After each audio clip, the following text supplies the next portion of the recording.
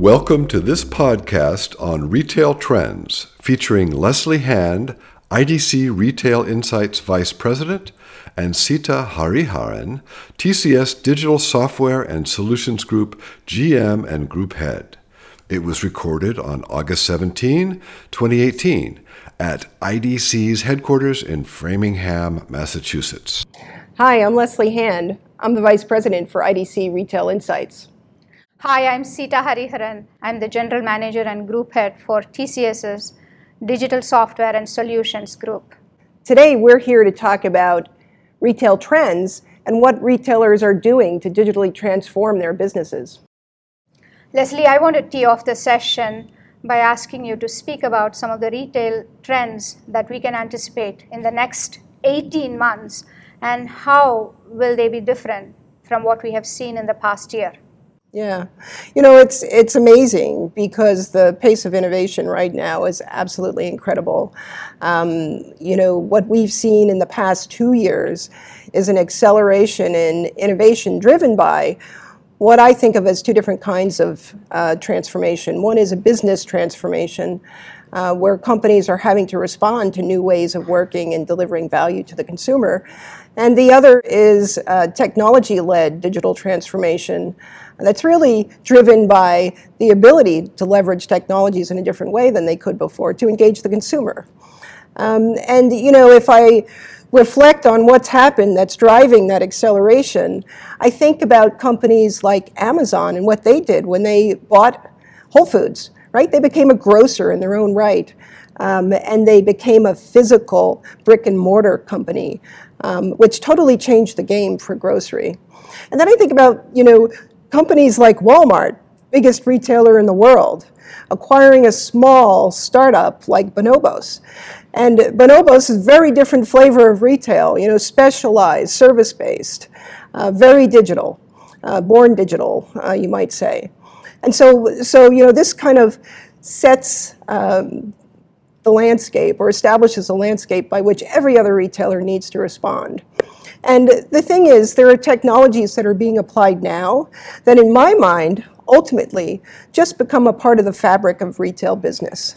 So, when I think about that, I think about how much data and the data core is going to drive the way we leverage insights to personalize experiences, to drive assortments into physical and digital spaces differently than we did before, and how the consumer is going to be able to have experiences that combine kind of the power of contextualized, knowledge-based experiences driven by AI and IoT, but also AR-based experiences that kind of bring the digital into physical spaces and vice versa. We really expect to see a lot of change over the course of the next couple of years. So Seeta, in the context of these trends I've talked about, how do you see this as redefining the customer experience? Leslie, thank you for the question. Whenever I hear someone ask me about customer service or customer experience, I'm always reminded of these three entrepreneurs from 1900s, Harry Gordon Selfridge, John Wanamaker, and Marshall Field. I believe that there is no one that could have defined customer service better than they did. Some of the phrases that they coined ring true to me even today, like give the woman what she wants, customer is the king, and customer is always right. And to your question on how the trends are redefining customer experience, here is what I would say. The technologies have put more power in the hands of the consumers, as we all know. And it has also disrupted the interactions between the customers and the retailers. You and I know that the technologies will continue to evolve. Yesterday, it was all about omni-channel and providing consistent experience across all of the retail channels. Tomorrow, it may be about the digital assistants, or it could be about providing support for searches based on videos or images. So what is one thing that is constant? I realize this is an obvious response, which is the customer.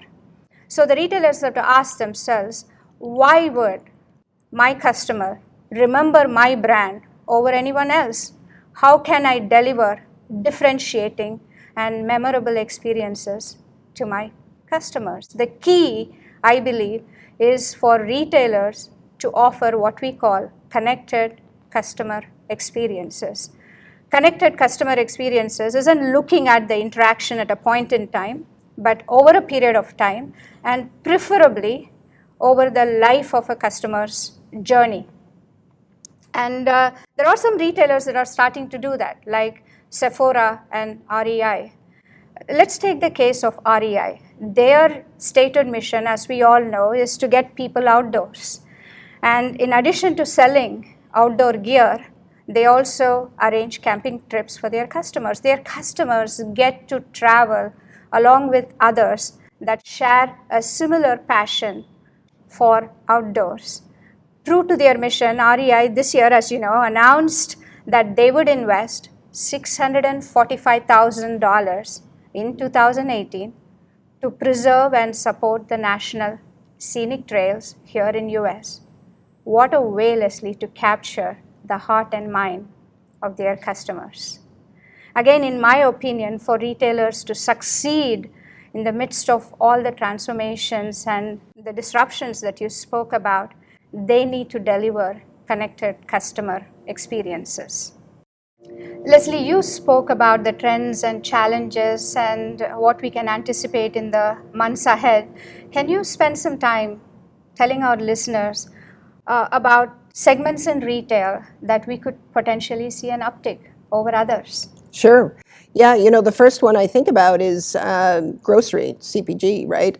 The impact of what Amazon did with Whole Foods is rippling through the industry. And, just by way of example, we see companies like Walmart implementing buy online, pick up in store with a drive-through experience that people report is completely seamless.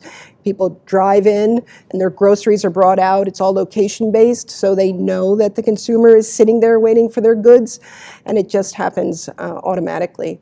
And other companies like Target are responding with acquisitions of fulfillment companies and buy online pickup services with their Shipt acquisition. And that's just one example. I mean, they're also investing more in content management, content distribution, commerce, digital commerce, because they were lagging the other segments to some degree.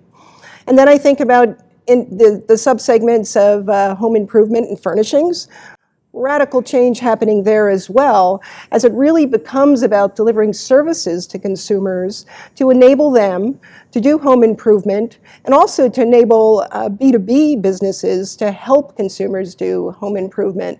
And it's all about enabling them to find, buy, and do the projects that they want to do. So let me manage my home, right? Let me manage my projects. So it's a very different way of managing and delivering capabilities in that service. We see a lot of AR and VR adding value as the consumer can be walked through the process of buying all the right things, having it delivered, and then doing the project. If I think about the major disruption in fashion, in department stores and specialty retail, they're having to radically change that balance between digital and physical, and also rethink distribution strategies to the consumer. Can I leverage stores for more buy online, pick up in store? Can I drive the consumer into store and then serve up a new kind of customer experience that's digitally enabled? And here, the delivery of personalized content, of leveraging AI in your supply planning and allocation processes and that sort of thing, creating that kind of network effect to deliver more value to the consumer is very important. So Seeta, I talked a little bit about the Amazon effect, and so have you, but could you say a little bit more about how you see this resonating across the industry? Leslie, thank you. We can't talk about retail and not talk about Amazon, and that's the big elephant in the room, isn't it? I absolutely love making my purchases at Amazon because it offers comfort and convenience to me. But I also believe that people would buy products and services from businesses that offer them differentiating experiences. I was talking to my friend David the other day, who owns 4 dogs, and he regularly buys dog food from Amazon. And I asked him, David, what would motivate you to go into a local pet store? To that, David said, Amazon offers me competitive prices. Alexa reminds me when I need to order my dog food. And I just say okay to Alexa when it is time for me to order dog food sitting in my living room. What could get better than that? To that I said, David, what if your local pet store offered to shampoo your dog every 4th or 5th visit? And David immediately said, yes, I would go into that store even if they offered to brush my dog's teeth. So that is the motivation for David to go into the local pet store. When he's at the store can understand more about David's preferences and his lifestyle. They can understand that David travels on a regular basis for business, and he would need pet sitter services. As an example, they could offer those services to him and thereby secure his loyalty. Take my own case. I love shopping for appliances and tools at Bed Bath & Beyond. Why? Because when the appliance breaks down, I can take it back to the store and they would actually refund it, or they would replace the item, no questions asked, and even without receipts, and even beyond the warranty period. I really like the differentiated experience that Bed Bath & Beyond offers me. So in the age of Amazon, with all of the disruptions that are happening in the retail industry, what is really important is for retailers to understand the intent and the motivation of the customers and how do they change the customers' behaviors. And that is so important. And for us, as I said earlier, delivering connected customer experiences is critical if retailers want to be part of the future. Leslie, we have covered a lot of topics today, including the trends, the customer experience, even the Amazon effect. I want to shift gears and talk about technology a little bit. Would you please talk about the role of technology players in helping the retailers address customer experience? It's a great question, and it's interesting because we ask retailers all the time, what is it that you value the most in your partners? And what they generally tell us is that they want their partners, number one, to be strategic partners, and that is, they want to work together towards the same goals. But then they also expect that their partner is going to understand their context, the context of their business, the things that are challenging them in driving some of these technologies into their business.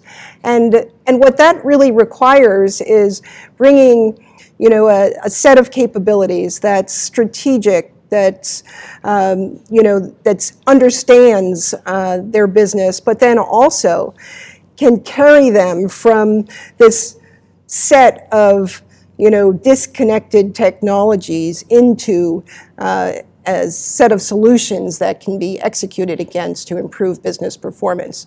So there's a lot of integration that happens. There's a lot of hand-holding and development and that sort of thing. Because ultimately, in the end, what matters the most is that they can execute better and that they'll be able to influence customers more to come in their door, get those eyeballs on them, that they'll be able to enable their customers to discover the goods that they have to sell, and that the customer will come to them first, right?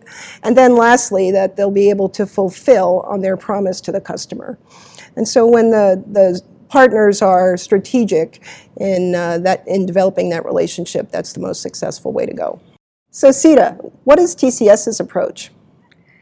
Leslie, as you may know, TCS is present in many of the tier 1 retailers, and my group takes one solution to market targeted towards the retail industry. We call it Customer Intelligence and Insights for Retail.